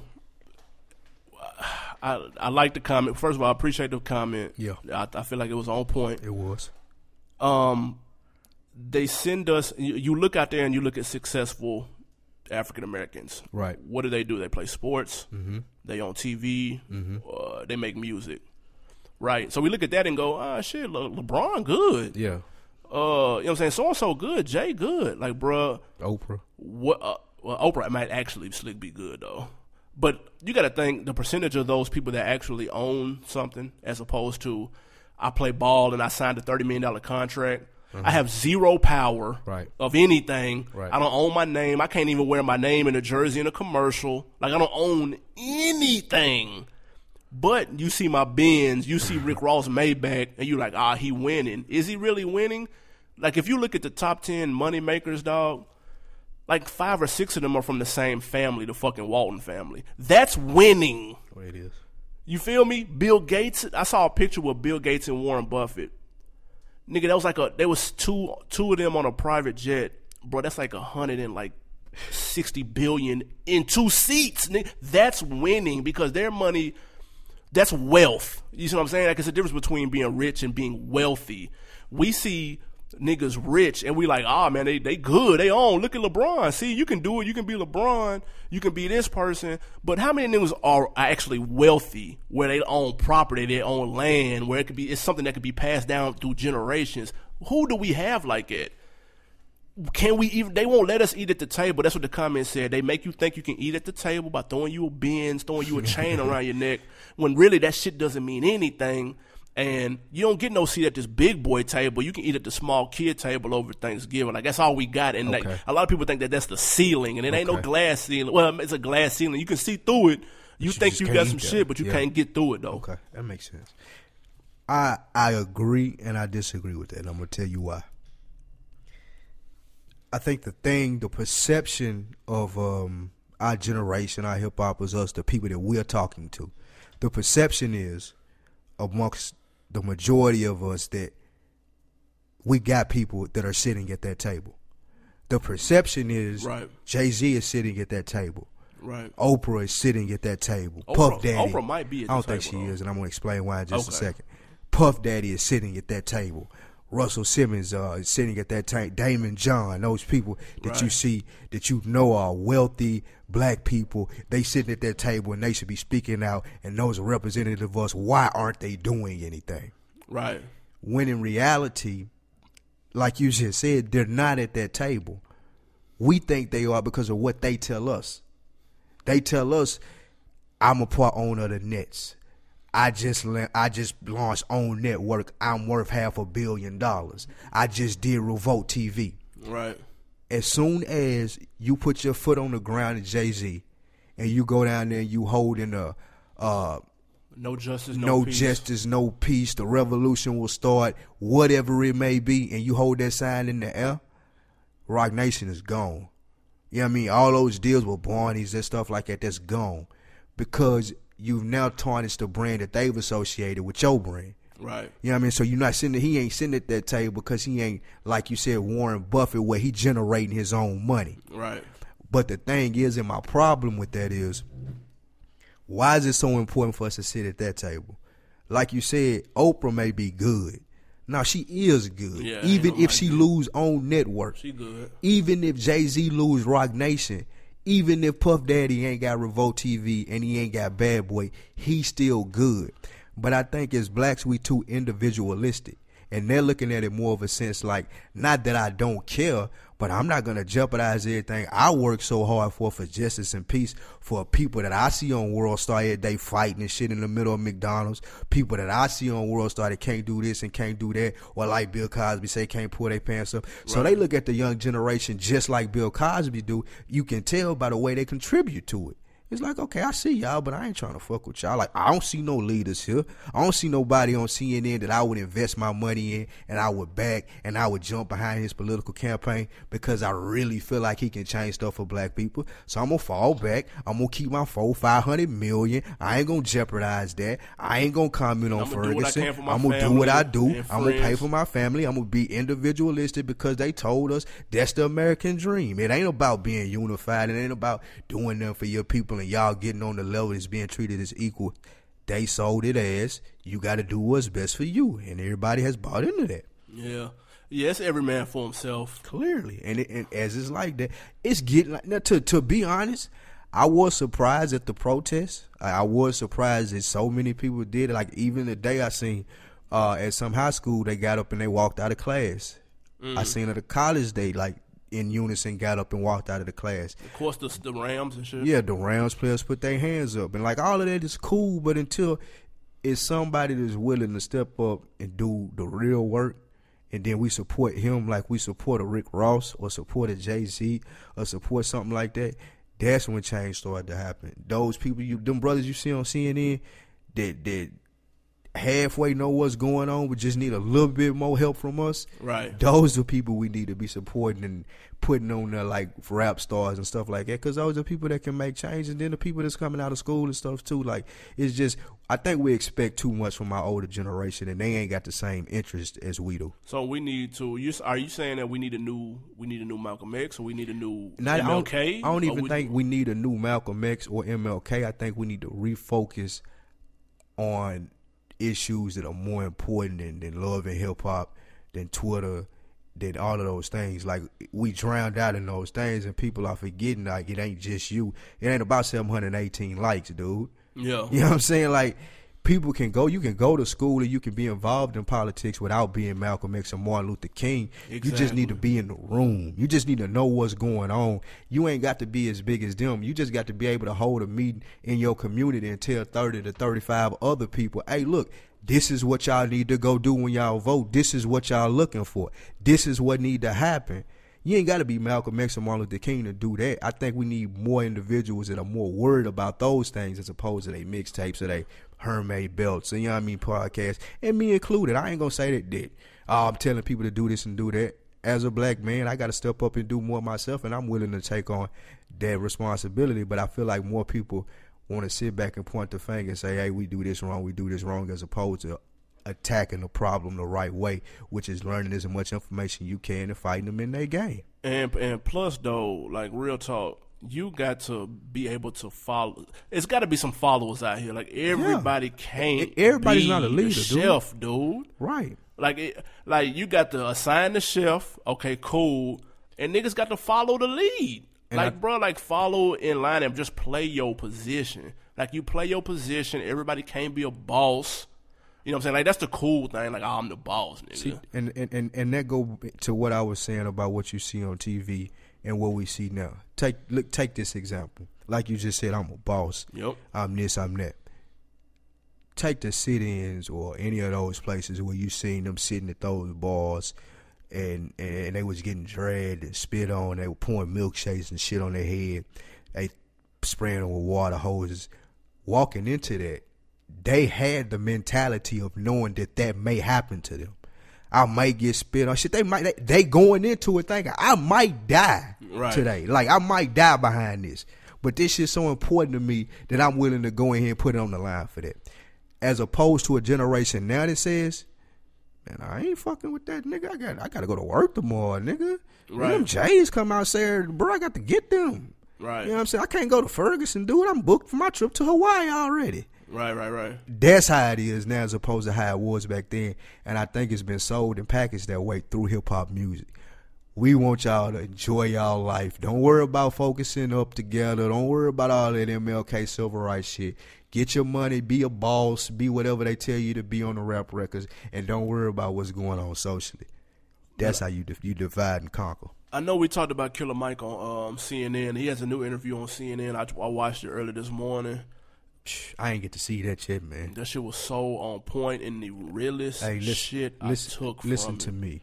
What's that? I am a new Killer Mike stan. I say it. I will admittingly say, just from listening to that dude's speech, now finna go look at what you said on CNN, listening to that interview, and like just knowing what he about, I'm a fan, dude. Like, I'm a fan, dude. Look, but go ahead. He said he had a show in St. Louis the night of when the decision was read. Right. He said he was the only act that didn't cancel. And so he gave a speech on the stage, and he kind of started tearing up or whatever. So first of all, y'all check that out. Then after that, go watch the clip on him on CNN. And she asked him what can be done to better this moving forward. He said, man, look, dude, my people, everybody is going to have to get together with friends from different backgrounds, with different perspectives, so that you can understand, like the world does not revolve around your one way of looking at shit. Yes. There's a whole nother vantage point that, like, motherfuckers just miss. And I personally see this all the time. If you look at the comments on some of these articles, go to Yahoo or go to CNN right now, click on the Ferguson link, and read the comments on the bottom. And look at the disparity from people you can tell who have never interacted with a black person in their life. You can tell those people in the comments. You can also tell the comments from people that have never interacted with a white person in their life. Like, you can tell. Yeah. It's like, okay, this person's never met a black dude in his, however old he is, he's never met a nigga before, period. So, like, His whole thing was get out of your comfort zone. Go to church with somebody on another side of town. Go get some I heard him friends say with that, this. like, go You know what I'm to saying? a mosque. Go to Go a do mosque with something. somebody Muslim, or if you know an Indian friend, go to a Buddhist and serve at the temple like they do. Until you open them That's lines of important. communications up and you get those different perspectives, that's when people will start understanding other people, and they won't be so trigger happy. They won't be scared. They won't approach you in no crazy ass way. Yes. You know what I'm saying? Just stuff like that. I thought that was a good point, because I feel that's important, man. You can't walk around not like. See, I went to private school my first like 4 or 5 years in school. So, like, I was exposed to, like, all white people up until about the 4th or 5th grade. Then I went to the 6th grade on up and went to, like, an all-black school. So, like, you have to be, like, that changed the way you look at shit. It helped you understand why people do. That's why when white people, I ain't gonna say white people, but when people say the things that they say about the Ferguson, when Charles Barkley said he agreed with the decision and stuff like that, like, I don't fly off the handle, bro. Like, Charles Barkley said he agreed with the decision? Yeah, he said he agreed with I it. missed that. Yeah, he just came out with that and said that. Wow. But like, It's fucking crazy. It's crazy. But like, I listen to what he has to say, and I listen, and whether I agree with it or not. What was his point? He was saying that the Supreme Court thing had evidence, and he was going based off the Supreme Court readings. That's not true, though. But that's what I'm saying. But that's assuming. See, and that's why I didn't read it either. I'm letting you finish your point. Did you? Right, but no. All I'm saying is that it's important to talk and walk with people from different areas of life outside of your comfort zone.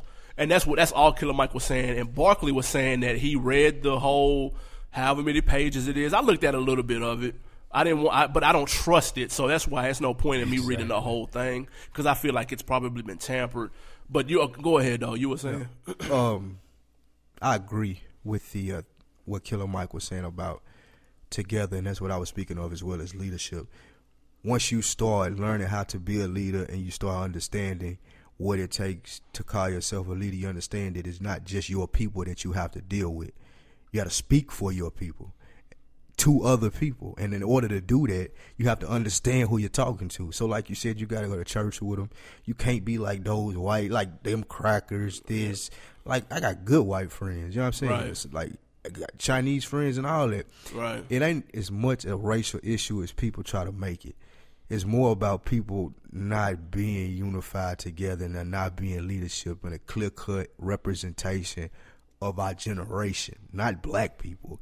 It's not a clear-cut representation of our generation. Because when they talk about our generation, they probably allude to now Wayne or Justin Bieber or Miley Cyrus or people like that. That's not a clear-cut representation of our generation. That's not an accurate portrayal. Right, I agree, and what I do want to talk about, I do want to get into the actual interview get into the officer and what he says happened, and just what we thought before we kind of wrap it up.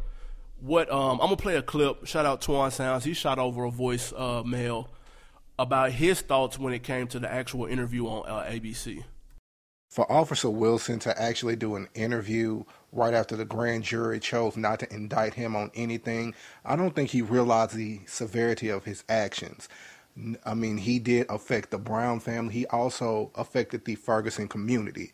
With him affecting the community, I mean, businesses were burned down. People have lost their livelihood. Now, a stigma is going to surround the Ferguson Police Department the same way people start looking at the LAPD and the NYPD. So with that, I really don't think he realizes all of his actions at this point. And all you can do at this point is just really pray for the Ferguson community.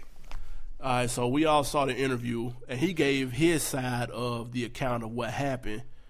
What do you think, based off of what you done heard, how you think it went down? Look, okay. From what I've seen, read, and watched, I looked at the whole when they announced it, and he was reading from the transcript of the grand jury trial or whatever it may be. I looked at the interview that Darren Wilson had, and to me, what I got from it was what the whole thing is about. Both of them came off as smug.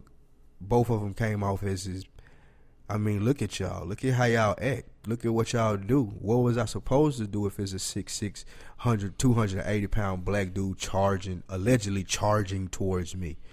Like, this is how it goes down. Like, why is it such a big deal now when it just happened in New York and one got choked out? Like, why are y'all making such a big I think all of them came off that way, especially when he said he had no remorse for doing it. I know he has to say that legally, because if he don't say that, they're going to try his ass, and then he'll get that indictment, so he got to say that.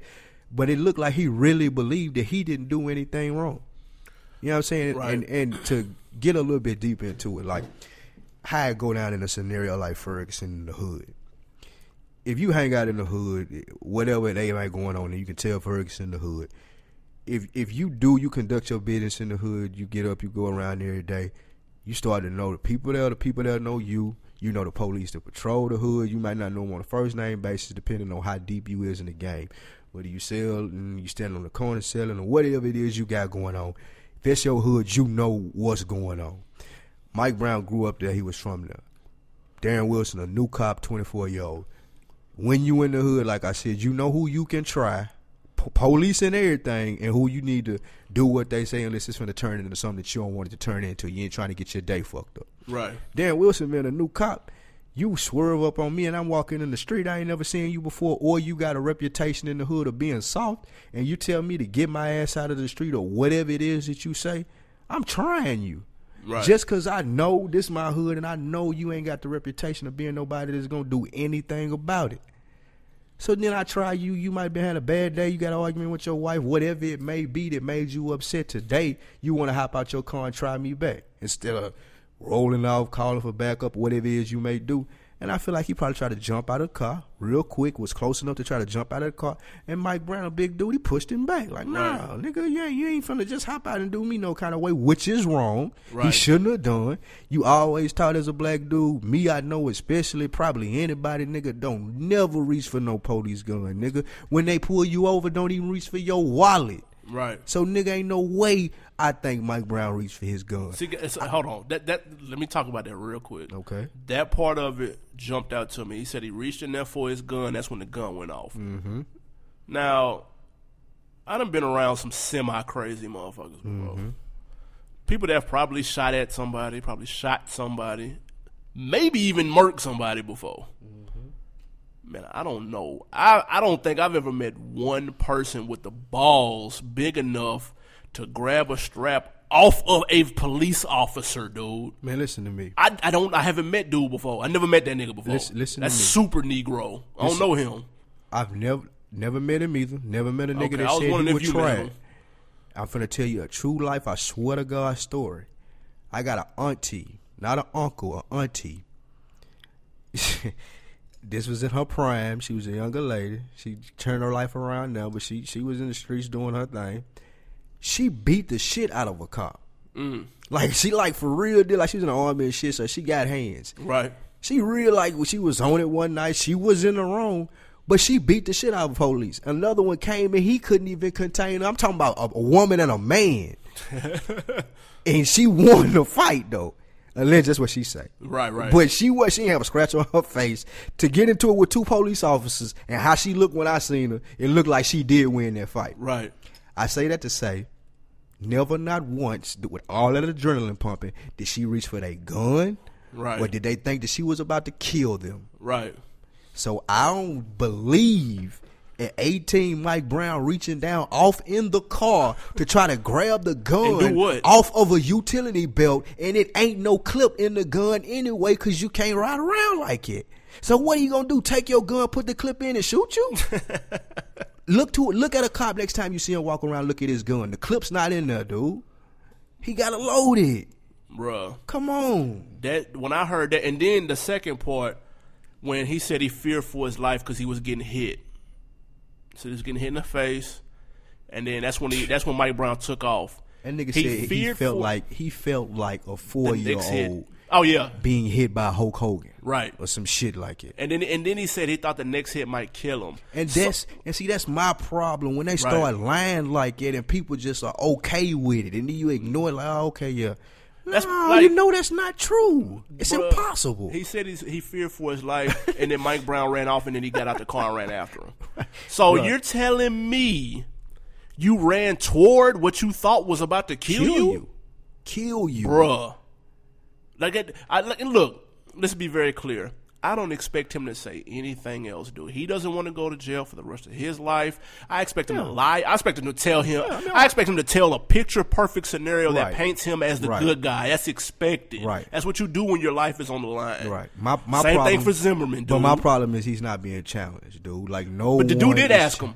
To be fair, the interview dude did say, so you mean to tell me you fear for your life, but you ran after the dude? That was his exact words. And what'd he say? And he said, oh, well, I'm a police officer, and that's what you're supposed to do. That's what you're supposed to do. That's what we're trained to do. We're not trained to watch. Just like, I don't think they're supposed to be trained to shoot to kill if they're not in distance enough to harm you either. So what about that, police? That should have been his follow-up question.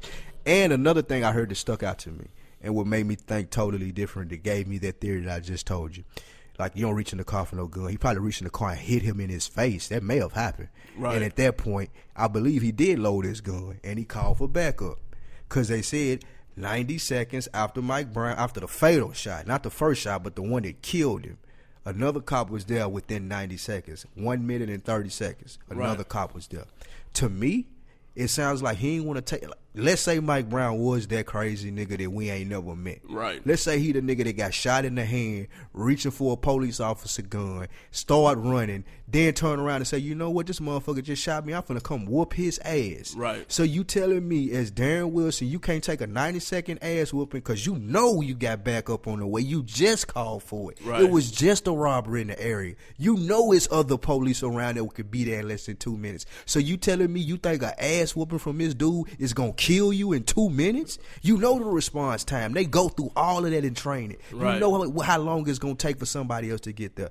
My thing was he was too prideful. This dude hit me in my face. It's people out here. They seen it. I got justification now to shoot his ass. Right. And that's what he did. This the thing, man. This is what bothers me, and this is why I hear it. It bothers me when people bring up, they try to cross-reference this with the black-on-black crime and stuff like that. Oh, my God, it's the worst. Look, oh, my God, I hate that. No, but look, I understand why people do it, but I'm going to tell you, I know why, because they're focusing on the actual act of murder. That's what they're focusing on. But what people had to realize, though, is that if I step outside right now, shoot somebody 6 times that's unarmed, and I could call the police on myself. You want to know what's going to happen when they pull up? Nigga, they gonna throw my ass face first in the ground, cuff me. I'm gonna be charged, sentenced in less than 7 days, and they're gonna throw me underneath the jail. That's the difference between a nigga shooting somebody in Chicago and what's happening in other parts of the country with people that are supposed to be in positions to protect and serve. They don't get the benefit of the doubt in Chicago. For some reason, Darren Wilson, George Zimmerman, they get the benefit of the doubt. Man, you okay? What happened? Tell me what happened. They pulling up, nigga, guns still smoking. You straight? You need something to eat? You want to ride? You need to ride back to the crib? You need to go to the hospital? You cool? Okay, well, tell me. Oh, he came at you? Okay, well, fair. That's it then. What? Bro, we don't get that. You know how many times we done got pulled over and nigga said, all right, man, where the drugs at? What? I didn't get a good afternoon or nothing. Nigga, we're guilty till proven innocent, and for some reason, these other people are innocent until proven guilty, and that's what people have a problem. Don't tie that into black-on-black crime, which we all know is a problem, and that there's people doing shit trying to fix that when you're not aware of it. Just because you don't know what's going on doesn't mean that it ain't happening. So those are two different scenarios, and that because you're focusing on the murder and not the actual, like, the whole situation. The processes are totally different. Everybody knows that. Except apparently this grand jury in Ferguson. Apparently they don't know that. Okay. It's one person left to tell the story, dude. Yeah, he did. There's three. Everybody knows there's 3 sides to a story. You're only getting one, and it's the person who's still alive. What do you think it's going to sound like? Let's be clear. And he's dead. Now, the problem that I have with people bringing up black-on-black crime every time this shit happens, every time you Trayvon Martin, every time you have a Jordan Davis, every time you have the kid that got choked out, or you have an Oscar Grant, or you got this situation where black people kill each other too. They do it. Why aren't trying to uproar when they do kill each other? Why don't y'all do that? The fact of the matter is, and it's common fucking sense, and everyone knows this, black people can't kill white people like they kill black people because they not around them like that, dude. We don't live. Black people that kill people don't live around white people, dude. Right. Black on black crime is the same as white on white crime. Hispanic or Latino on Latino crime, or whatever they want to be called, or Chinese on Chinese crime, because they live amongst each other, dude. You more likely to be in something that happens, like you more likely to have an altercation with somebody of your own race, because those are the people that you interact with. Right. Like the people that ain't interacting with their own race mostly, those people are out in the suburbs with people that don't look like them, dude. Yeah. You don't get black on black killing in the suburbs, dude. Like they have a chart that I was looking at the other day. Black on black crime and white on white crime is damn near the exact percentage. But you never hear that. Right.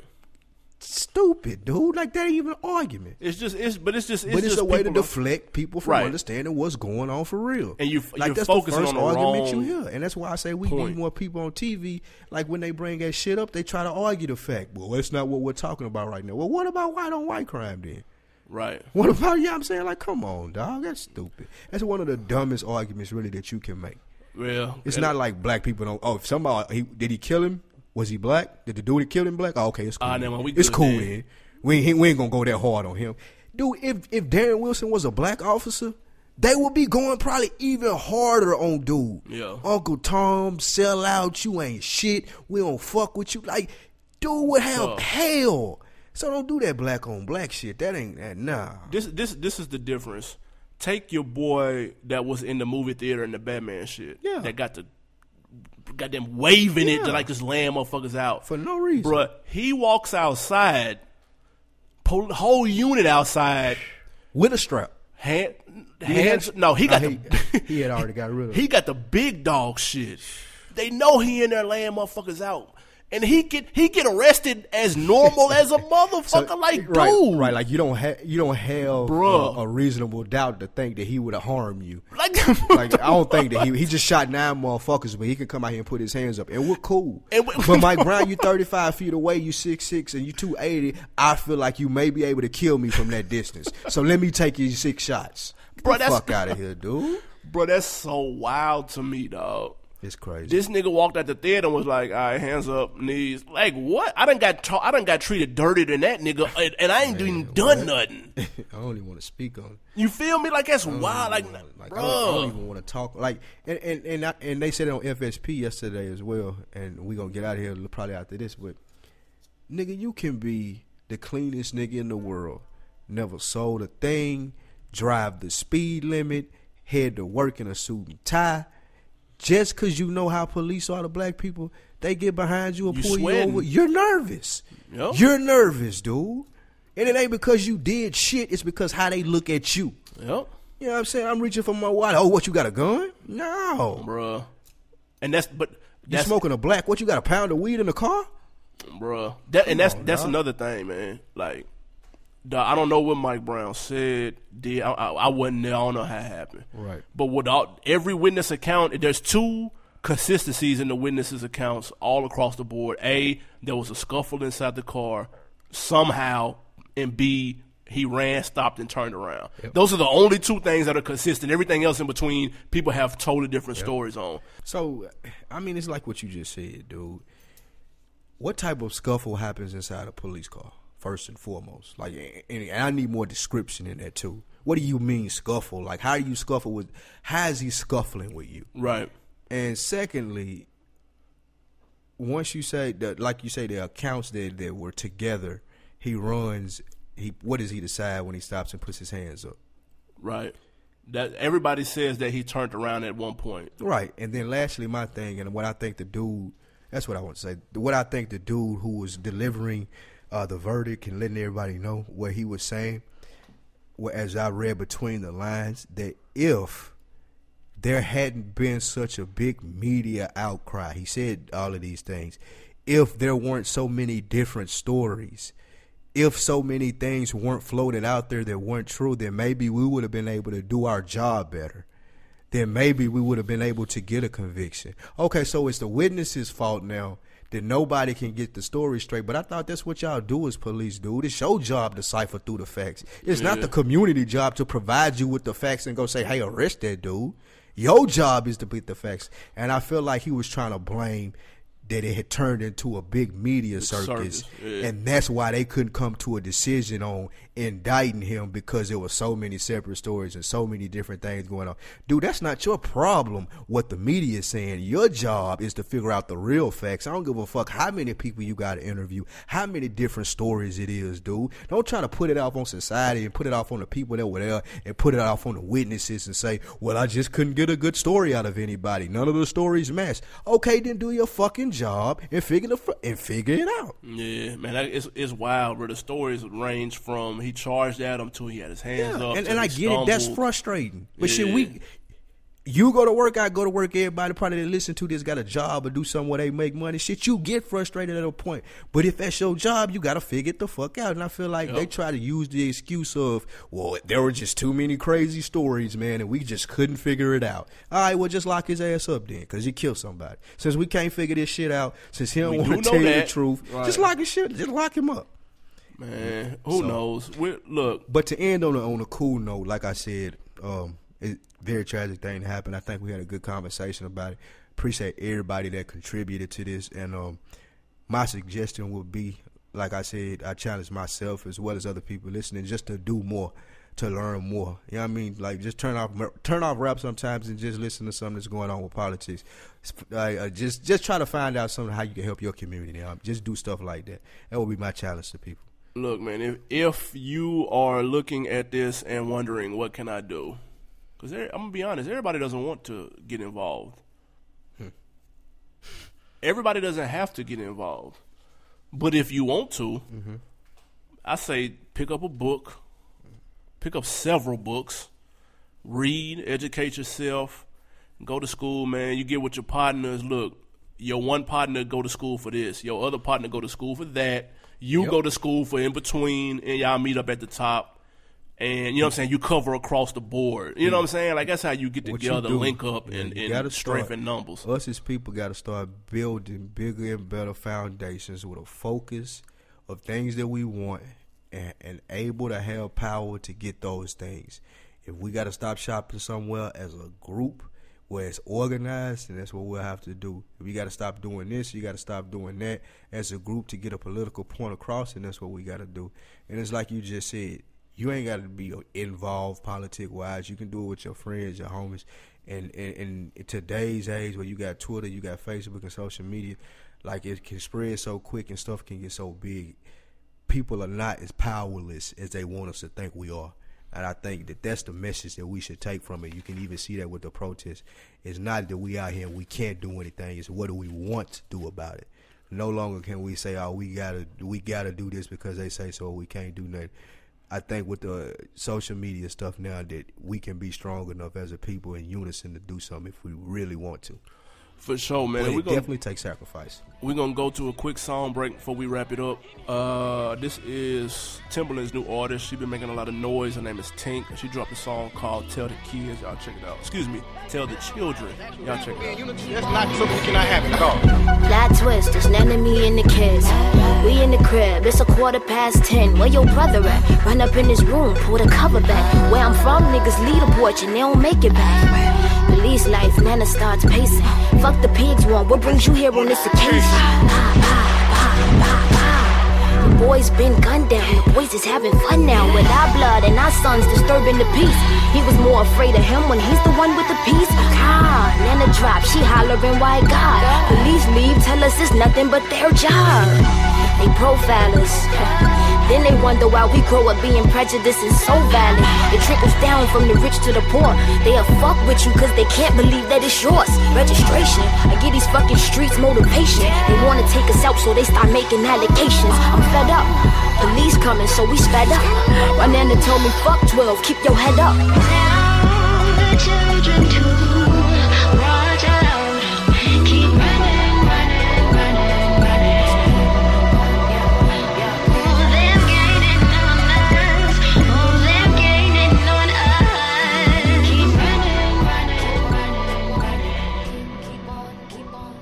Yes, sir. That was Tink, Timbaland, new artist, rapper / singer. He been pumping on real heavy. He was on Breakfast Club, and he could barely get out the words to talk about this new artist he got. Song cool. Like I said, it's called Tell the Children in reference to the Ferguson joint. Yeah, much love to them for doing that. It was a cool song. Man, before we get out of here, man, quote of the week. We can't just leave you out with without a quote of the week. Quote of the week. Speaking of Timberland, they asked Rick Ross on Breakfast Club, how you feel about Timberland playing your joint? Like, whose joint was it first? The song with him and Jay. Did Timberland say it was his joint first, though? He didn't say it, but you know how you look. It could be interpreted that way. Yeah, okay. Because he brought his artist Tink, and they played a version of the moving bass joint that Ross has on that Hood Billionaire. But instead of Ross and Jay, it's her, Ross and Jay. And they got their verses chopped up, and they going back and forth. Like, it's a better version. And they asked Ross about that. Check out what he said about Timbo. What it is me and Jay did the original version. Mm-hmm. Of course, Timberland produced it. Mm-hmm. He had the session. I guess, he let his female artist. Tink. Tink. He let her, play with the record. I actually went to the studio a couple months back, and he played it for me. I told him, I see what you did, but, put that on ice, homie. I'm doing my thing with this on the album, He produced it, and, the homie, he pulled the move, At the end of the day, bosses move in boss ways, and that's something he going to have to fix. All right, does Ross have a legit beef with Timberland for playing this record? Should Timberland just kept out on ice? Listen, man. When you do listen, people know this, and I get heat on Twitter. Motherfuckers think that I don't like Rick Ross. I do not have a problem with Rick Ross. I don't hate on him. I did not say J-Hove that his last 4 albums were going to be bust, but I did say Mastermind would be his last good one, leading into what we're finna say. For sure. But hell no, he don't. Like, when you steal somebody's name and then just ignore the fact that he wants to acknowledge you to acknowledge something about it, at least come to agreement. Like, nah, all the bad karma you get, you signed up for that, dog. Yeah, he hot about that because the Tink version is getting rave reviews and major clock. Nigga, Rick Ross hot about his name. You signed up for that. Everything you get, that's how it come to you, dog. They asked him about that too. They asked Rose about, hey, are you ever going to link up with the real Rick Ross? How you feel about the campaign that he has going on? Ross looked at them niggas and laughed and was like, I'm not fucking with dude. He a snitch. Oh, man, see. He said he a snitch. See, it was 2 things. He said, 1, I'm not fucking with dude because he didn't come at me like this at first. He wanted to sue me. He wanted to get some money off of me. Mm-hmm. When that didn't work, now he's like, let's do this for the community. If that was your intentions, you would have came to me like that at first. Second off, you snitched and got 20 people indicted and da-da-da-da-da-da. One, this is, I promise, the first time that I've ever heard the Freeway Ricky Ross snitched. So, I don't know if it's fact straight or not. I ain't saying they is. I ain't saying they ain't. Right. It ain't got nothing to do with it, first and foremost, to me. But, to me, the scenario is not so much so cut and dry like what Ross say. Freeway Ricky Ross did over, I think, like 20 years in jail. Mm-hmm. This nigga was a fucking, like, he was a millionaire, like real deal, making millions, cash money a day. Like, this nigga was one of the first original drug dealers. This nigga know what money is, dude. So money ain't shit to him. Right. That ain't nothing. The nigga get out of jail, I can't believe that he was on some, I'm finna extort Rick Ross, is using my name or this or that. What I do more so believe is that he wasn't in a position. Even though he Rick Ross, you just getting out of jail. It's hard getting back on your feet, getting people to start messing with you, getting people to start, running in the right circles, getting the right context and stuff. So he probably didn't have the access to Rick Ross in order to have that conversation. He could have got it though, bro. Do you think so? Really? Yeah, I do, man. Okay, look. I think he would have. I think Ross would have looked at that as a nigga showing him props. That's to the point I was getting to. You don't have the access to get to somebody like Ross. So when you reaching out to Rick Ross at that stage, yeah. Hell no, I don't want to hear what you got, nigga. You just got out of jail. Do you probably want some money? Like, no, I'm good. I'm Rick Ross. I done made it off this name. I don't have to talk to you about nothing. You know what I mean? That's how I look. It depends. I think that's how he came at it. So then you say, okay, well, I'll sue you to try to get your attention. Oh, nah. Rick Ross don't need no money from him, dude. What came first, the chicken or the egg, dude? He sued him. He tried to sue him first, bro. He didn't come at him on no. Hey, but you buddy, don't know that though. You going by Rick Ross' word? No. But what I'm saying is, if he did try to sue him first, is that not the only way that somebody like him, fresh out of jail, he ain't no popular superstar or nothing, yeah, his name mentioned in rhymes, people know him from hustling, but how is he getting in touch with Rick Ross? He can make it happen. Nah, bro, you giving him too much credit. I'm not telling you how, but he can make it happen. You giving him too much credit, and what I'm saying is this, though, to wrap it up. One, nigga, if I came to you suing you about my name and whatnot, and you saying, okay, you don't like how they feel, that whatever it may be, before you start using my name, you ain't clear with me and say, hey, is you cool with me being this big fat motherfucker running around with my shirt off, using your name, acting like I was a drug dealer when I used to be a CO, and I just make this real good music and shit. Like, he didn't go to Rick Ross and ask him, could he do that? So why you gotta come there? I mean, like, why he gotta do that for you? Why he gotta show you some respect that you ain't show him? Like, because he wants something from him. Rick Ross took something from him. Hey. The whole situation, I feel like Rick Ross could have been a way bigger dude, more of a boss, handled it, got it squashed, and they could be doing a lot more for the community, like the real Rick Ross said. But I think Rick Ross played too much, the rapper played too much into that character, dude. Like, he make great music. He a good leader. I hear he do good for his people. I ain't got nothing against him personally, but I think that whole situation make him look real weak. Cause like in the streets, that ain't nothing you do, man. Like, a nigga name is his name. And if a nigga tell you he don't like you using his name and you're a real stand-up dude like you say you is, then like, don't use it. Like, you big enough to make another name. Go call me William Roberts, dude.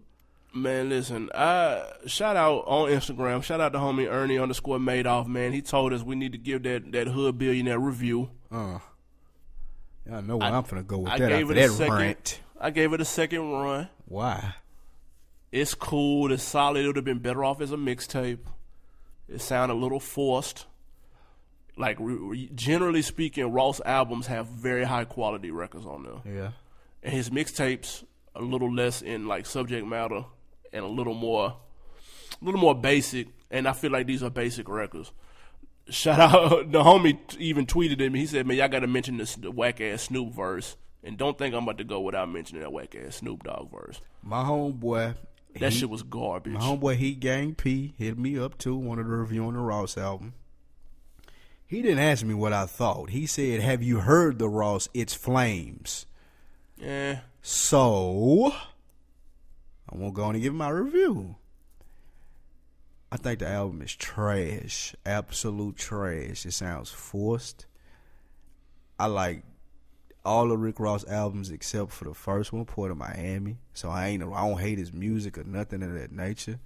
I feel like he makes way better music than the stuff he put on his album. I don't feel like at this point in your career, if you on your 8th album, that you go back to D-Boy Stories when you've been pumping this boss thing for the last 5-6 years. Now you going back to like a Thug Motivation 101. I still got bricks in the trunk and I'm riding down Elvis Presley Boulevard with Priscilla. Like, you passed that stage of your career, dude. Like, no one wants to hear Rick Ross talk about selling drugs. Apparently so, if people think it's fire. No. Yeah, I know he's not the only person that's hit you and said it was crack. It's okay. It's his worst album, It's though. not Rick Ross quality at all. And what did I say? It's not on Rick Ross level, you're right. Again, another one for Lou. I said the album following Mastermind would be his worst album. I did say that. It's in the archives. And it is. This is trash. It's not trash, though. Trash. Look, it's not as good as shout out Heat Gang P, but it's not as good as he said it is, and it's not as slow as you're making it. It's about the middle of the road. I'll say this. I'm just disappointed. Like, the music, of course, Rick Ross can make good music, but like, I just don't expect a Hood Billionaire. I don't expect 16 tracks of Rick Ross talking about dope, dude. I just don't. I don't want to hear it. Why? Because it's I don't Rick expect Ross. that from nobody, actually, these days. I don't expect that from no one. You expect it from Pusha T. You expect it from Ross. Yeah, that's impossible. You can't. Clearly. Pusha T's last album was an album about dope. Come on, Basically. dude. I ain't heard an album like that strictly about dope since I listened to Jeezy shit, TM101. And it was authentic. This raw shit is just... Nigga, you been selling records for 15 years, dude. Don't nobody want to hear about your fantasy fairy telling bricks in the trunk. Like, nobody don't want to hear that, dude. Niggas ain't out here getting indicted for shit like that no more, dude. Nobody wants to hear that, dude. Make some real music, man. It's we all out right. of here. Shout out Meek Mill. Meek Mill made it out today. Free Meek. He out of here. He finally out. I'll let him. I wonder who gonna snatch him first for a feature. And I wonder if that album. Dream Chasers 4 is coming out. I seen Drama pumping that. That first Meek Mill feature. Who got something dropped? T.I.? Booyah. Not Tip just dropped. I'm gonna say Young Thug gonna get him for something. Oh my God, I hope not. I can see that. Young Thug kind of trailed off a little bit too. Who, Young Thug? Yes. You had to keep it that way. No, because he was on fire for so long. He's still doing shows off that shit. Let's just keep him where he at. I'm cool with him just staying right where he at. Damn, he was too hot. Pause for a most long certainly. What you got on deck this weekend?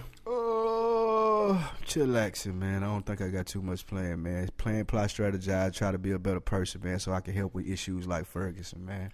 That's what I got planned for this weekend. Most definitely, man. I think I'm going to be low-key my damn self. I may hit up Peter's. I want some of that pizza out there on Spin. I'm missing that.